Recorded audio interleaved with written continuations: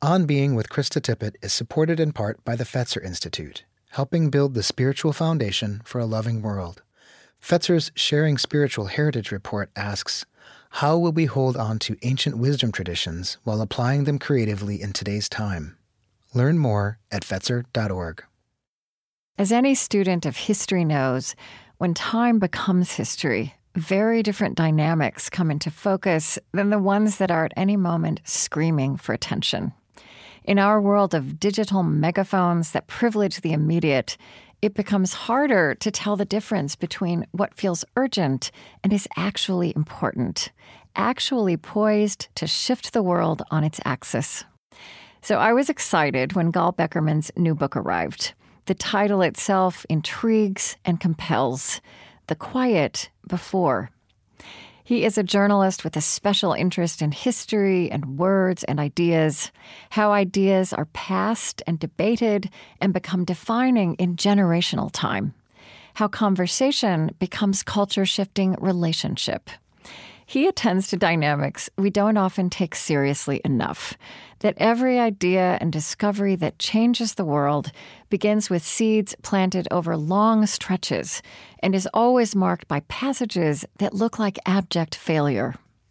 Gall Beckerman offers fantastically useful insights into how our generation's media that can scale things more rapidly than ever before can also inhibit the very ingredients that make for lasting transformation. At the same time, this lens on our world refreshes with its perspective on the way change happens as opposed to mere disruption.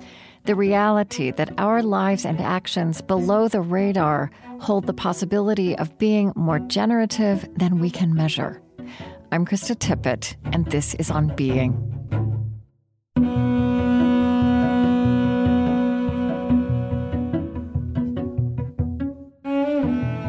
Gall Beckerman leads The Atlantic's daily book coverage and has been a writer and editor for the New York Times Book Review, The Forward, and Columbia Journalism Review. In The Quiet Before, he tells stories from the last 5 centuries that have not come down in bold in history, but that incubated developments that we later experience as defining. From France to Rome, from Moscow to Ghana to Tahrir Square. So, I'm always interested in where kind of the inquiries and passions that you hold, that you follow, were planted in your early life, in your childhood. And, I see you as much a historian, as a journalist. And, I know, for example, that you are a grandchild of Holocaust survivors. So I don't know if that is a place you would start or what else occurs to you when you think about this, the early seeds of what you're working on now? Yeah, that's fascinating to think about. One finds interests and curiosities, and sometimes it's difficult to go deep enough beneath the surface to understand exactly where they're emerging from. But I've always really been interested in the way that ideas sort of emerge and take over reality. And I suppose there is a link. Maybe you're pointing me to one to try to understand something about my own grandparents' experience, which was extremely formative for me growing up, hearing those stories and knowing the trauma that they had been through. All 4 of my grandparents lost most of their family during the war, in a world that had sort of completely flipped on them in their lifetime. So there has always been a kind of interest in understanding how that could be, how society changes in dramatic ways. How does it start from nothing and become part of the fabric of our reality? Yeah. And, I want to say to you, I know that a lot of what you have kind of gone into what you might call case studies, different events, movements, the kind of pre-movements, the origins of phenomena that we see much later, full-blown, but we don't remember the origins. Right. And I know that your focus is really on kind of progressive change and revolutionary change, but what I think is valuable about this too is, it's also it's about how change happens, right? Right. It's about how transformative change happens, good, bad, or ugly, right? And here we are at a moment in time in history when, we are reinventing our structures, our organizations, our societies in good ways and bad. So I think that this intelligence, this kind of looking back at the long arc, is so valuable. It feels necessary to me, and I feel frustrated at times by the amnesia that we tend to have societally about what came before. There is a double meaning maybe to the book. The quiet before is also maybe the quiet before the internet. Right. But there is this sense in which we believe that, it's impossible to imagine how people sort of came together en masse, or that an idea went viral, that without social media. Exactly. And Right. so one of the projects of this book was to say, like, what would it be if we told these stories next to each other? If we had a book that, started with, letters before the scientific revolution and ended with Twitter and Black Lives Matter, and tried to understand what were the threads that connected them in terms of, people need a means to communicate amongst themselves. And, when you're not in a room around a table, which is one option, but it's not always an option that's available when you want to sort of build something at scale. Like, you need to have ways that you talk to each other. And my interest is in the medium and the ways in which we need to understand them as tools, and I think what you said was very correct. Like, these are tools that could be used for terrible ends, for horrible ends. Well, but it's how transformation happens, and that can take many forms and have a lot of different kinds of character. I mean, so you often speak about, what is needed for this kind of sustainable growth and development. Some of the notes I made, a small group of committed people. There needs to be a certain amount of incubation, heat, closeness, intimacy. And someplace you said there were a certain set of qualities that incubation gave these movements. Right. Really interesting list. Patience, coherence, imagination, debate, focus, and control. And, as she said, a medium that provides incubation but can also give a movement these necessary ingredients for building to more lasting change. Right. You begin in France in 1635 with the Republic of Letters, a time in which the mechanics of everything was being examined. Why did you start there? Well, I really became fascinated with a particular story that I tell. Yeah. But it gave me, which I can describe a little bit, but the story I tell is of a man named Peiresc, who was an aristocrat from Aix-en-Provence, who was part of this Republic of Letters. And the Republic of Letters, for people not familiar with it, was this fairly large group. I think there were, maybe like 200 to 300 people involved in this at any given moment. It lasted for actually hundreds of years, but had its sort of real flourishing in the 17th and into the 18th century. And it was a way for people they call themselves natural philosophers then, but all kinds of, aristocrats and missionaries and people who had kind of an intellectual bent, but were not part of universities and were doing all kinds of, proto-scientific investigations on their own. They were just, the doctrines of the church were sort of beginning to break down. And it was an opportunity to look at the natural world and use the powers of observation to try to understand it. Yeah. But at the time that Peiresc was doing this work, it was still fairly dangerous work. It was, one of his mentors at some point, and one of the men he most emulated was Galileo. Mm-hmm. Peiresc wasn't a character who wanted to sort of blow a trumpet and draw that much attention to himself. He wanted to carry out his scientific investigations in a quieter way. And so he used the medium of letters. Letters were incredibly effective because they kind of flew in. Not only did they fly under the radar, but they were a way to have a sort of an ongoing conversation. That chapter I call patience, because there is a quality in which, you get out of writing letters back and forth where it duplicates a conversation. It's thoughts traveling through space, and you can kind of slowly influence people to a way of thinking or share ideas in a way that, a book is one person's kind of announcement to the world. Yeah. But this is a conversation, and he wanted the conversation. And anyways, Puresque had this idea that he wanted to figure out the longitude of the Mediterranean Sea.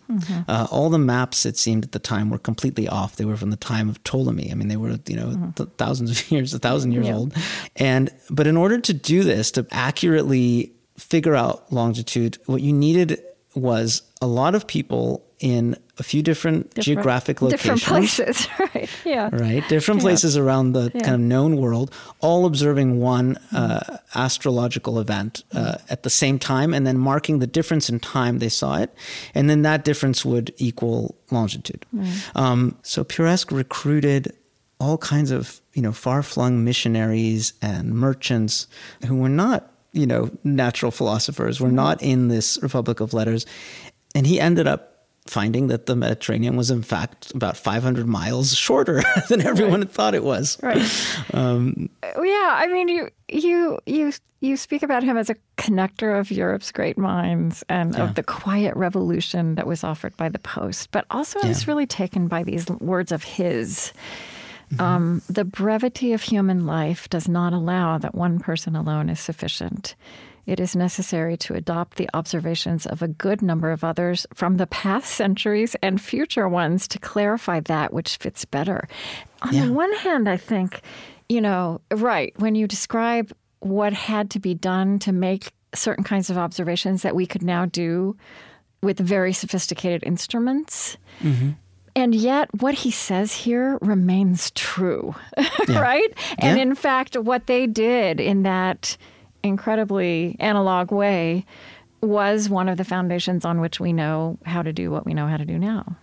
Yeah, it's true. And I love that sentence, Ren, because actually that's sort of science as well, isn't it? Like it's science. You take what people have observed in the past, and then you redo experiments and you tweak them because they're not accurate enough. And he sort of understood that. And what was fascinating was how he connected that to the letters. The letters, of course, weren't a conversation with people in the past or people in the future, but it was the ongoingness and the I guess the appreciation for the incremental, which is something also that we've sort of lost today.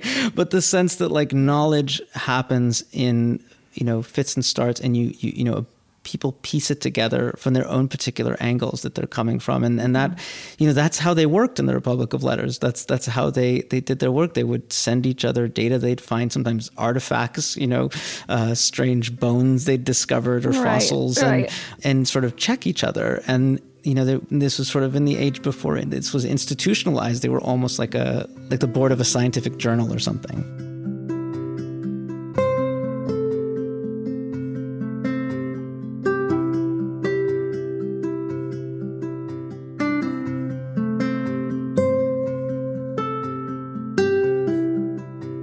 I'm Krista Tippett, and this is On Being.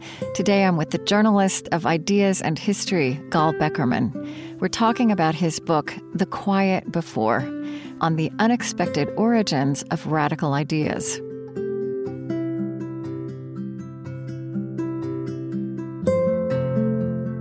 You also go to Manchester in 1839, and the subject is universal suffrage, which just feels so obvious, right? That it would come. right. But this story is incredible. In 1839, 1.2 million signatures collected on pages that were pasted together that would be 3 miles long. Yeah. And what struck me so much about that story, that this, and largely the petition and the petition campaign was the brainchild of the man who's sort of the center of that chapter, Fergus O'Connor, who was a kind of a progressive politician at the time. And his message, he traveled all over England. His message was pour your passion into the petition, into getting people to sign it, into having conversations around it. This is also a moment, this interesting juncture between kind of oral culture and literate culture where people are, somebody knocks on your door and starts to have a conversation with you about why you don't have the right to vote. Yeah. But it ends in an act of writing, of writing your name, of joining this community of people, and your identity changes. You become a part of the working class. And also we need to say, and this is true of absolutely every story you tell, these are not unbroken arcs of beauty and triumph, right? So even with 1.2 million signatures on a piece of paper 3 miles long, it was ridiculed. And it's mostly a history of failure for a long time. But the story you also tell that feels to me because I'm always thinking, what do we have to learn here as we have to remake a world?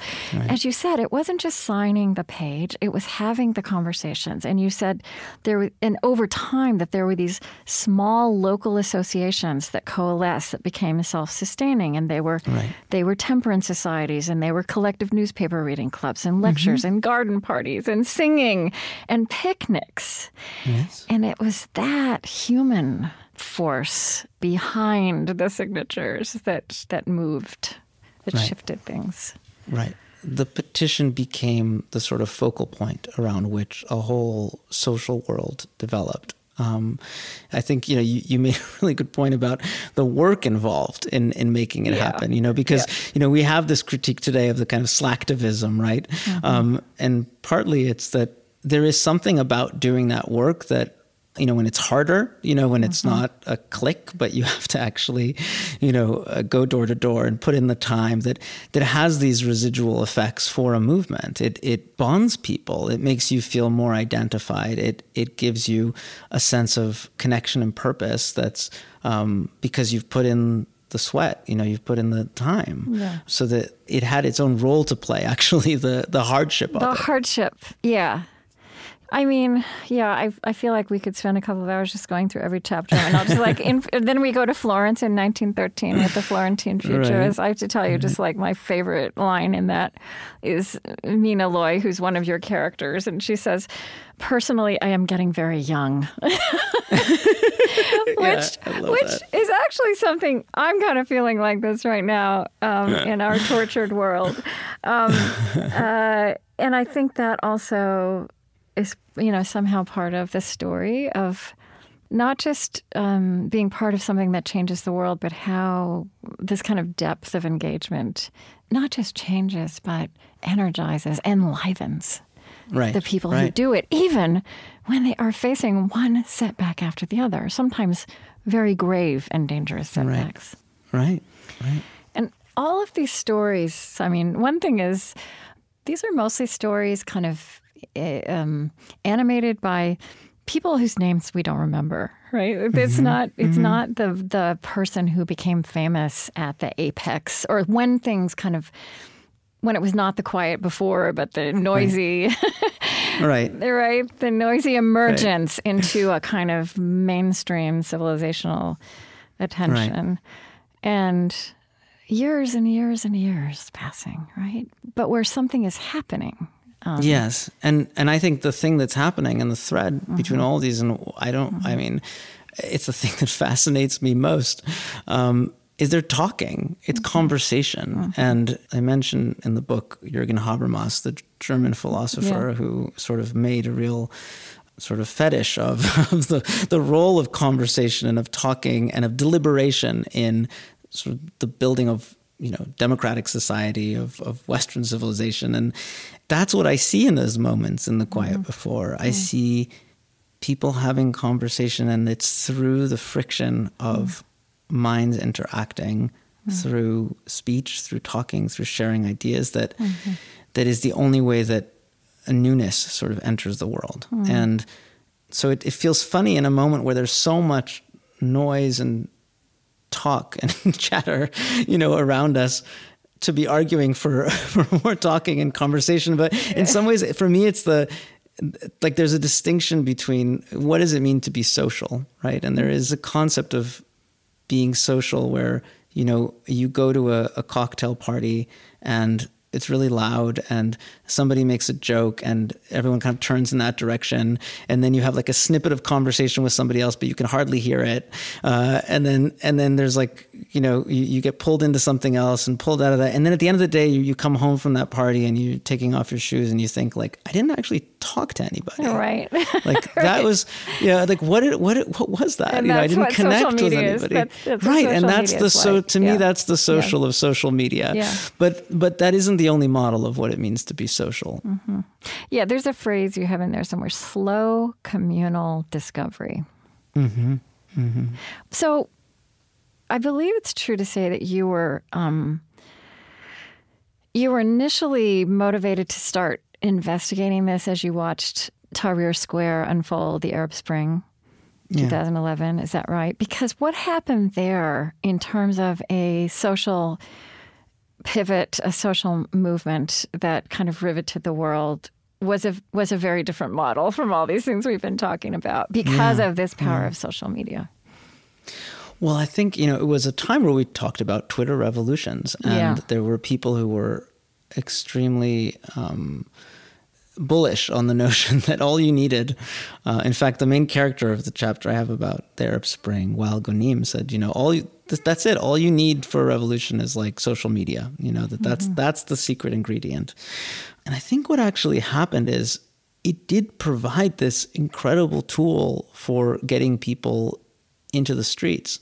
That viral quality was incredibly helpful in speeding things up. So speed and scale, I don't think we can argue with speed and scale as qualities that the internet has and that social media in particular has. And so, you had a lot of disgruntlement among a certain class of people in Egypt and in a lot of different Arab societies. I looked specifically at Egypt, and the social media sort of allowed that match to be lit in a pretty dramatic way and got people into the streets. The problem, as I sort of even intuited it then, although it became clearer to me as I saw a lot of these revolutions almost uniformly lead to even more repressive situations in those countries, as is the case in Egypt, is that the tool that actually allows you to go out into if we're looking at these communications tools as having certain capabilities, right? That a bullhorn, which is a wonderful tool, right? Yeah. Like a bullhorn is very effective, but if you start to believe that a bullhorn is the only thing that you need, and if you contort your movement so that it's all about making sure that you can hold on to the bullhorn and use the bullhorn, you're denying yourself some really important tools. And the coalition that came together in Tahrir Square was incredible and new. And what they needed to do was sort of turn themselves into a real political opposition, which was going to be hard in any circumstance, especially because they were mostly up against the Muslim Brotherhood, who had spent decades sort of developing their hierarchy and their identity as an organization. But this group of radicals who wanted to democratize Egyptian society, they said, hey, this tool, this bullhorn really worked well for us. That's the thing. And they just kept trying to use it again and again and again and didn't give themselves the opportunity to develop the other tools that they would need to actually become a real opposition. Have something that was sustained and robust. Was this Mahmoud Salem said that what social media gave the revolution, the aspect it seems stuck on and could never outgrow was the spirit for destruction eventually. Like it didn't give it the tools for the building, the digging in. Right. And then while Ghonim, you write, became, who was the avatar of the Arab Spring, became a social media reformer. Yeah. Something I've wanted to talk to somebody about this. For me, the Arab Spring, because I also, like you, look at the long sweep of history and what happens when, what we see differently in when time becomes history. My suspicion is that even though it had this very different trajectory, this dramatic trajectory of scaling and then seeming to be completely deflated, that seeds were planted, right? That there, and I do hear this from time to time when I speak with people who know that region. So now it's like the quiet before has come after the dramatic revolution that would have been. So, for example, the French Revolution, right, which we think of as a successful revolution, and forget that, I mean, I went back and looked at the timeline just because I was going to be, it was in 1789 that the Bastille gets stormed, the French Republic is proclaimed in 1792. In 1793, Louis XVI and Marie Antoinette are executed. Napoleon sides with the revolutionaries, but by 1804, he has crowned himself emperor. And, And we forget the whole reign of terror part. He reinstates Louis XVI's brother as king. When is that? 25 years after what we celebrate as the French Revolution. We see also at this remove that something took hold that was transformative over time. And I just, my suspicion, and you could call me hopeful, but I think the way these things work is that something happened in 2011, and in 30 years, we're going to have a very different view of it than we do right now. I'm just curious what you think about that. I agree, if only for one thing, which is it brings possibility into the world. Yeah. When people can't sort of strive for a reality until they can begin to imagine it, right? Yeah. And to imagine it, they need to see some indication that it could exist, might exist, and so the fact that this level of protest, that they brought Mubarak down. Right. And if it happened, it could happen again. Yeah. And I think that formulation in people's minds, if it happened, it can happen again. And maybe this time it could be different. Maybe this time people will be more prepared. Maybe there is a quiet before that's happening now. The political activists in Egypt are an incredibly embattled group of people right now. Yeah. But I end that chapter with a man named Allah, who's probably the most sort of well-respected of the activists. And it was him talking about like the lessons of not being on social media, that these things do come in cycles and there are lessons to be learned. And I think that one of the lessons is, you have to build a movement so that when the explosive moment happens, when the viral moment happens, when you have the instant where you can have an opportunity to recruit a mass of people to your idea, that you're ready for it, that you've done that hard work of actually hammering out, what you want and who you want to be. But also that's human relational work, right? It's what was that language of the physical, right? A culture spinning out from a central intimate act carried out one person at a time. Yeah, I really believe that's true.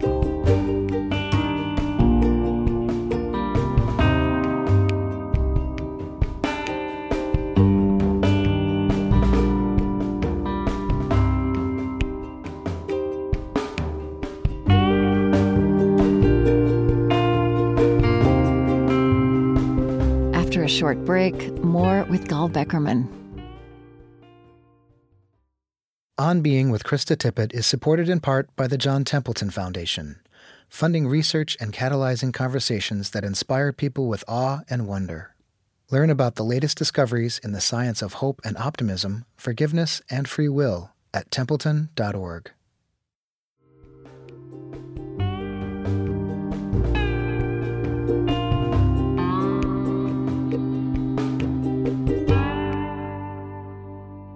I'm Krista Tippett, and this is On Being. Today I'm with the journalist Gal Beckerman.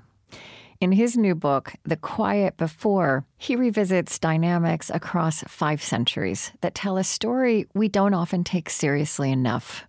How every idea that has changed the world began with seeds planted over long, fitful stretches. The Civil Rights Movement, the Southern Freedom Movement, is a vivid example in living memory. We can trace its origins in decades or in centuries that preceded what were later seen as history-making triumphs, like the March on Washington or Martin Luther King Jr.'s speeches heard across the globe. The final chapter in The Quiet Before is called The Names, and it is a reflection on the post-George Floyd era. It throws into relief the way the young and still evolving model of movement that is Black Lives Matter has followed this pattern, only fitfully seen and heard and heeded in dominant culture, even as it was and is remaking lives and the world. Somewhere you said in your chapter called The Names, by early 2020, Black Lives Matter was talked about in the past tense, if it was talked about at all. And that's in terms of the official narrative and powerful media on every side of the political spectrum. And then when George Floyd was murdered, and in the context of the year of 2020, and that it was very much alive, Black Lives Matter, but it didn't look like a movement that we'd been trained to see. Yeah. Right? And there it was, and it had a fullness to it, and it had depth to it. Yeah, and it had objectives that people might not have been aware of until they really were. Reforming the police. I think one of the things I tried to do in that chapter was take the slightly longer view of the last, 10 years, or not even quite 10 years, but talk to activists who were involved in what was sort of the first wave of Black Lives Matter, which was, started around Trayvon Martin's killing and through Ferguson, and really up until 2016 when, a certain presidential candidate sort of sucked all the oxygen out of social media.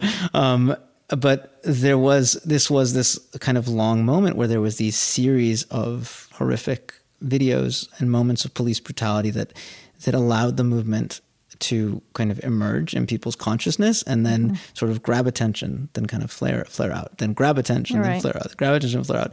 And, I started talking to folks actually before 2020. I'd actually written a version of that chapter, that I had finished at the end of 2019, thinking that I was writing a kind of an obituary for Black Lives Matter. Yeah. But when I began to talk to these activists, they said, no, actually, we learned a lot from that moment. And one of the things they learned was sort of the central lesson that I learned in my book, looking at the past, which is, we need to be prepared for those moments, and to be prepared for those moments means hunkering down now, and that movements have a cycle. A lot of I'm not talking about sort of maybe some of the younger activists that just sort of like run out into the streets as soon as there's something to run out in the streets for, but the people who were really organizers in various communities, they understood that they needed to get off social media. I look at one group called the Dream Defenders in Miami who actually did this. They did something called a blackout, where they just completely got off and then started talking to people in their communities.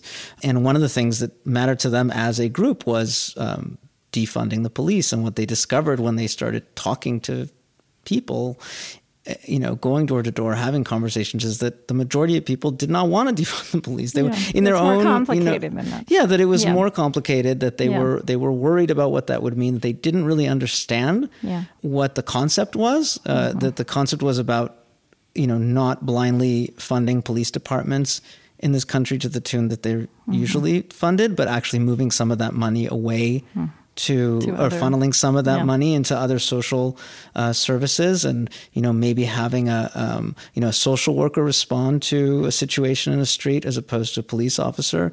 That they're actually kind of very nuanced and interesting proposals that were sort of bubbling, but people didn't understand them. And the idea of getting off social media was like this keeps us from just relying on this slogan. It's hard to do nuance on social media, right? That's what it doesn't do well.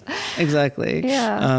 And actually through these conversations and through much like the petitioners in the 1830s, going around and actually trying to convince people of a position or understanding where they're coming from. Those are those acts of conversation that I think made those groups a lot more sophisticated. And, at the height of that sort of earlier phase of Black Lives Matter, 2013 to 16, the people who in newspapers and magazines were literally making lists of the most influential activists in the movement based on their follower counts on Twitter. Yeah, and that was so controversial inside. Yeah, and so when you do that, let's say you're an organizer, just sort of like on the ground, trying to have influence in a local city council race, because you know that this person could tip the balance and actually enact local laws that will affect communities of color that you care about, that you're trying to advocate on the part of.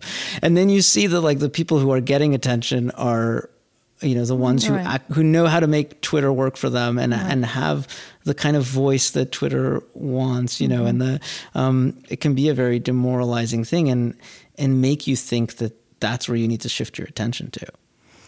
Yeah.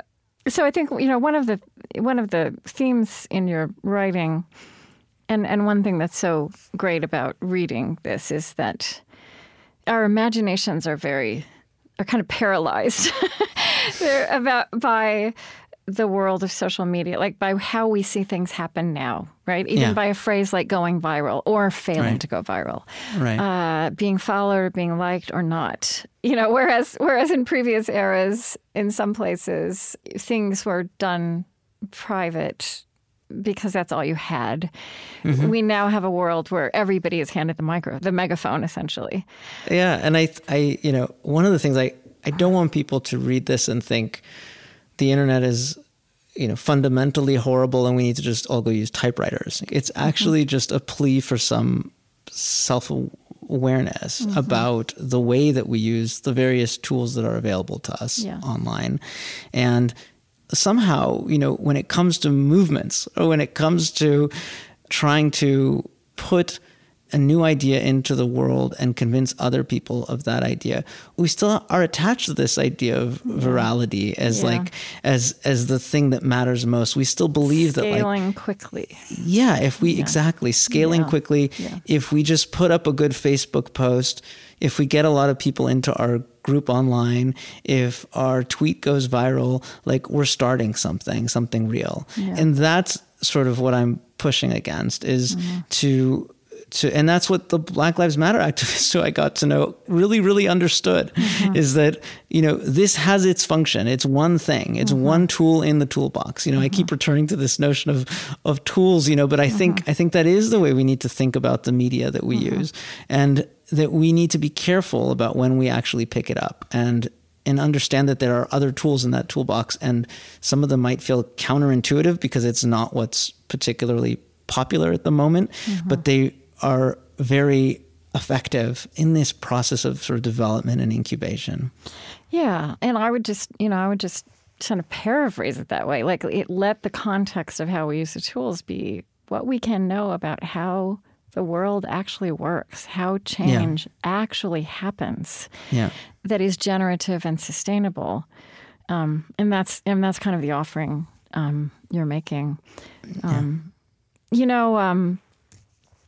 I loved reading, I think this is an article you wrote about reading parties in 2020.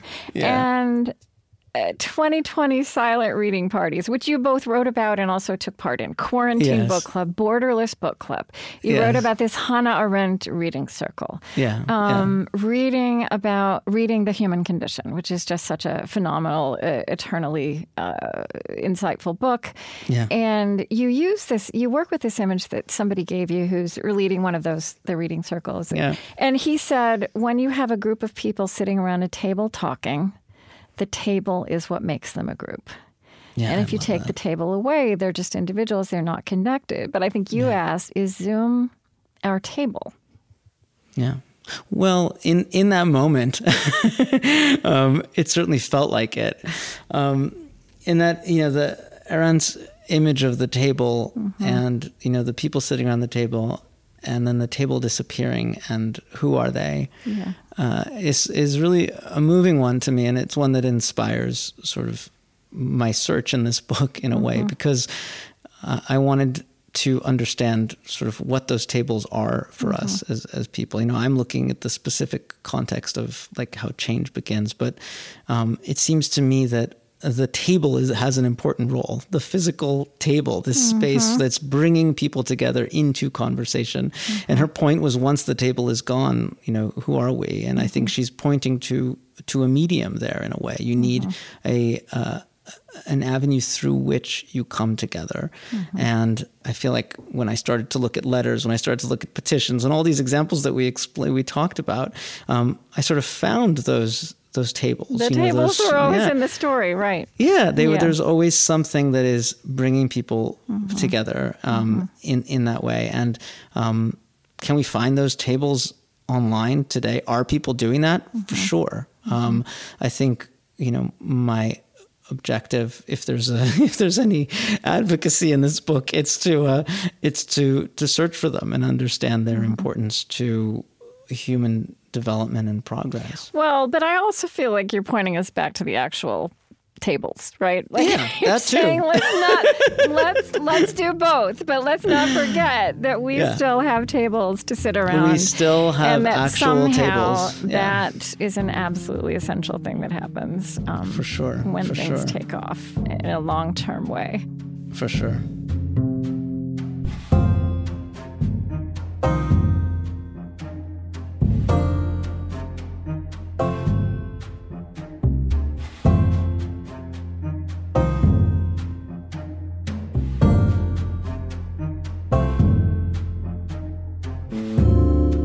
I'm Krista Tippett, and this is On Being. Today I'm with the journalist of ideas and history, Gal Beckerman.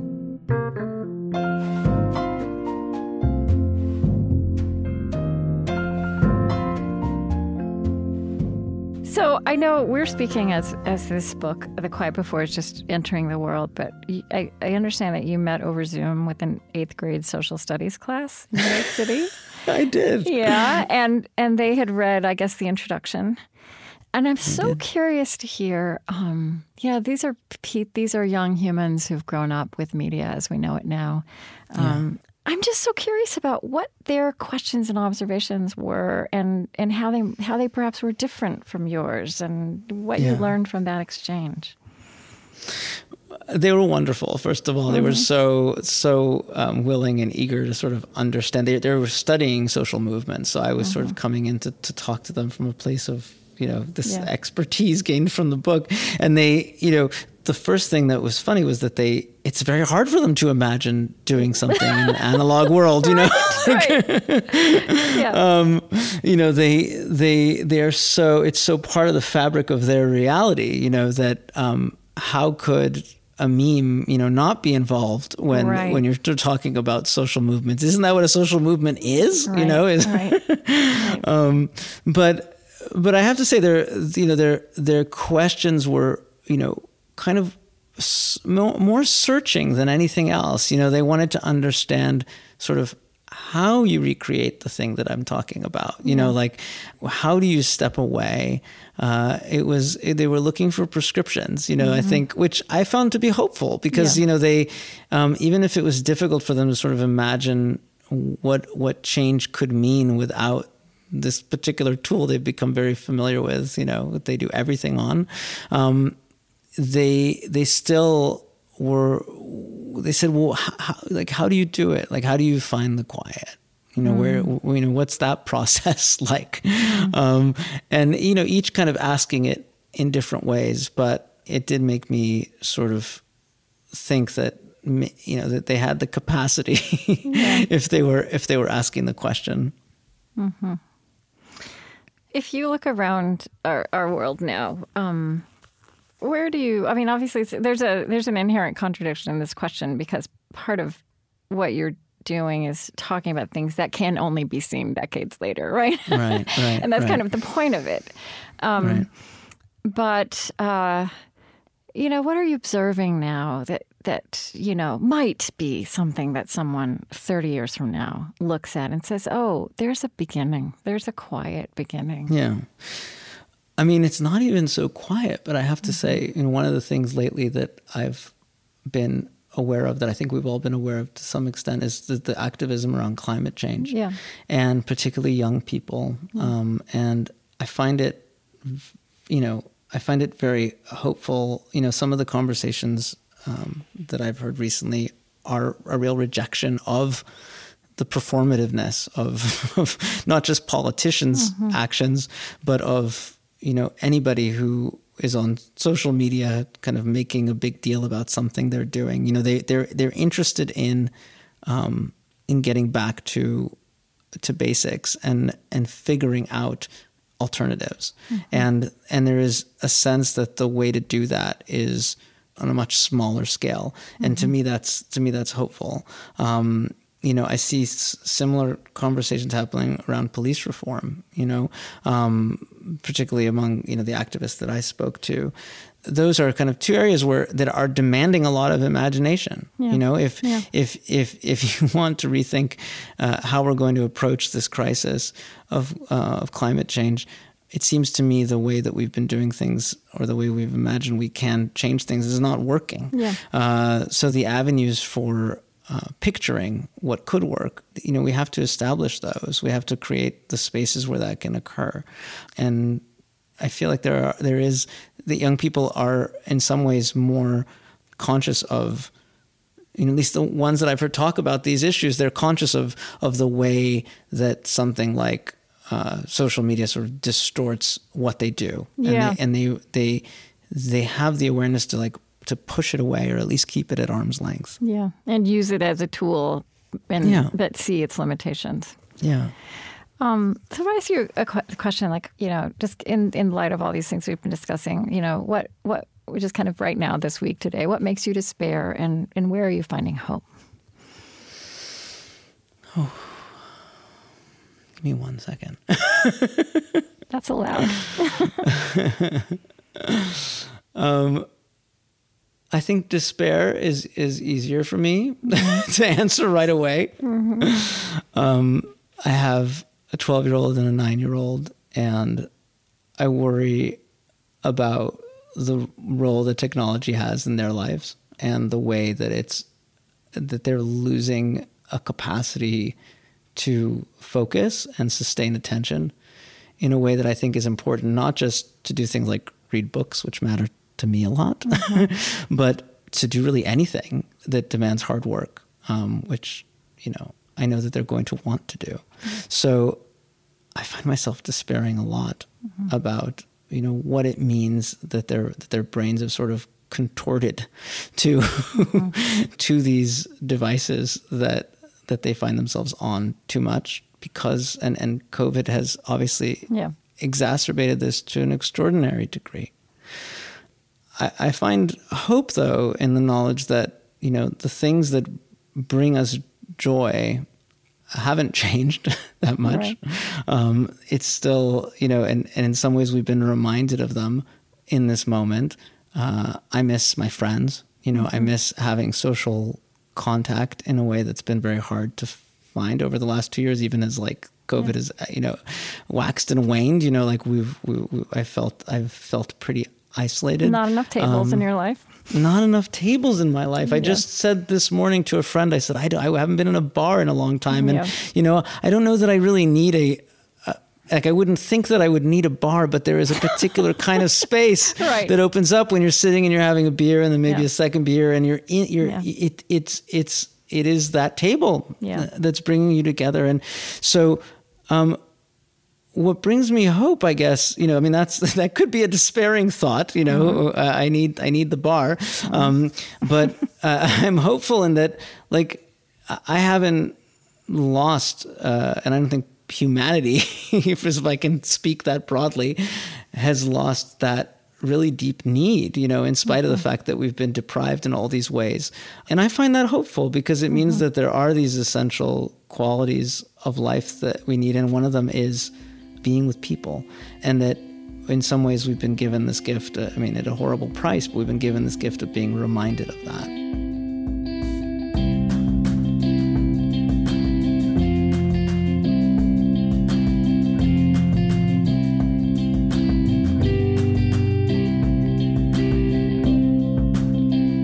Gal Beckerman is the senior editor for books at The Atlantic. His new book is The Quiet Before, on the unexpected origins of radical ideas. He's also the author of When They Come for Us, We'll Be Gone, the epic struggle to save Soviet Jewry.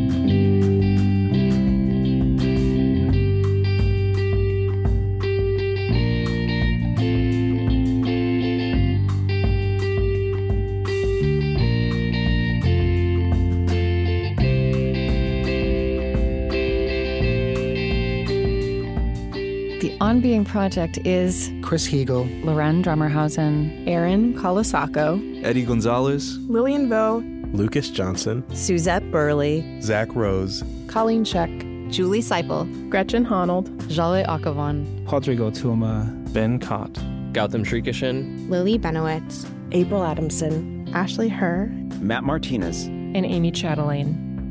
The On Being Project is located on Dakota land. Our lovely theme music is provided and composed by Zoe Keating. And the last voice that you hear singing at the end of our show is Cameron Kinghorn. On Being is an independent, nonprofit production of the On Being Project. It is distributed to public radio stations by WNYC Studios. I created this show at American Public Media. Our funding partners include the Fetzer Institute, helping to build the spiritual foundation for a loving world. Find them at fetzer.org. Calliopeia Foundation, dedicated to reconnecting ecology, culture, and spirituality, supporting organizations and initiatives that uphold a sacred relationship with life on Earth. Learn more at calliopeia.org. The Osprey Foundation, a catalyst for empowered, healthy, and fulfilled lives.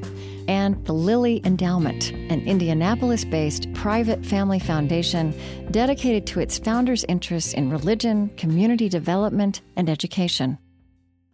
On Being is produced by On Being Studios in Minneapolis, Minnesota.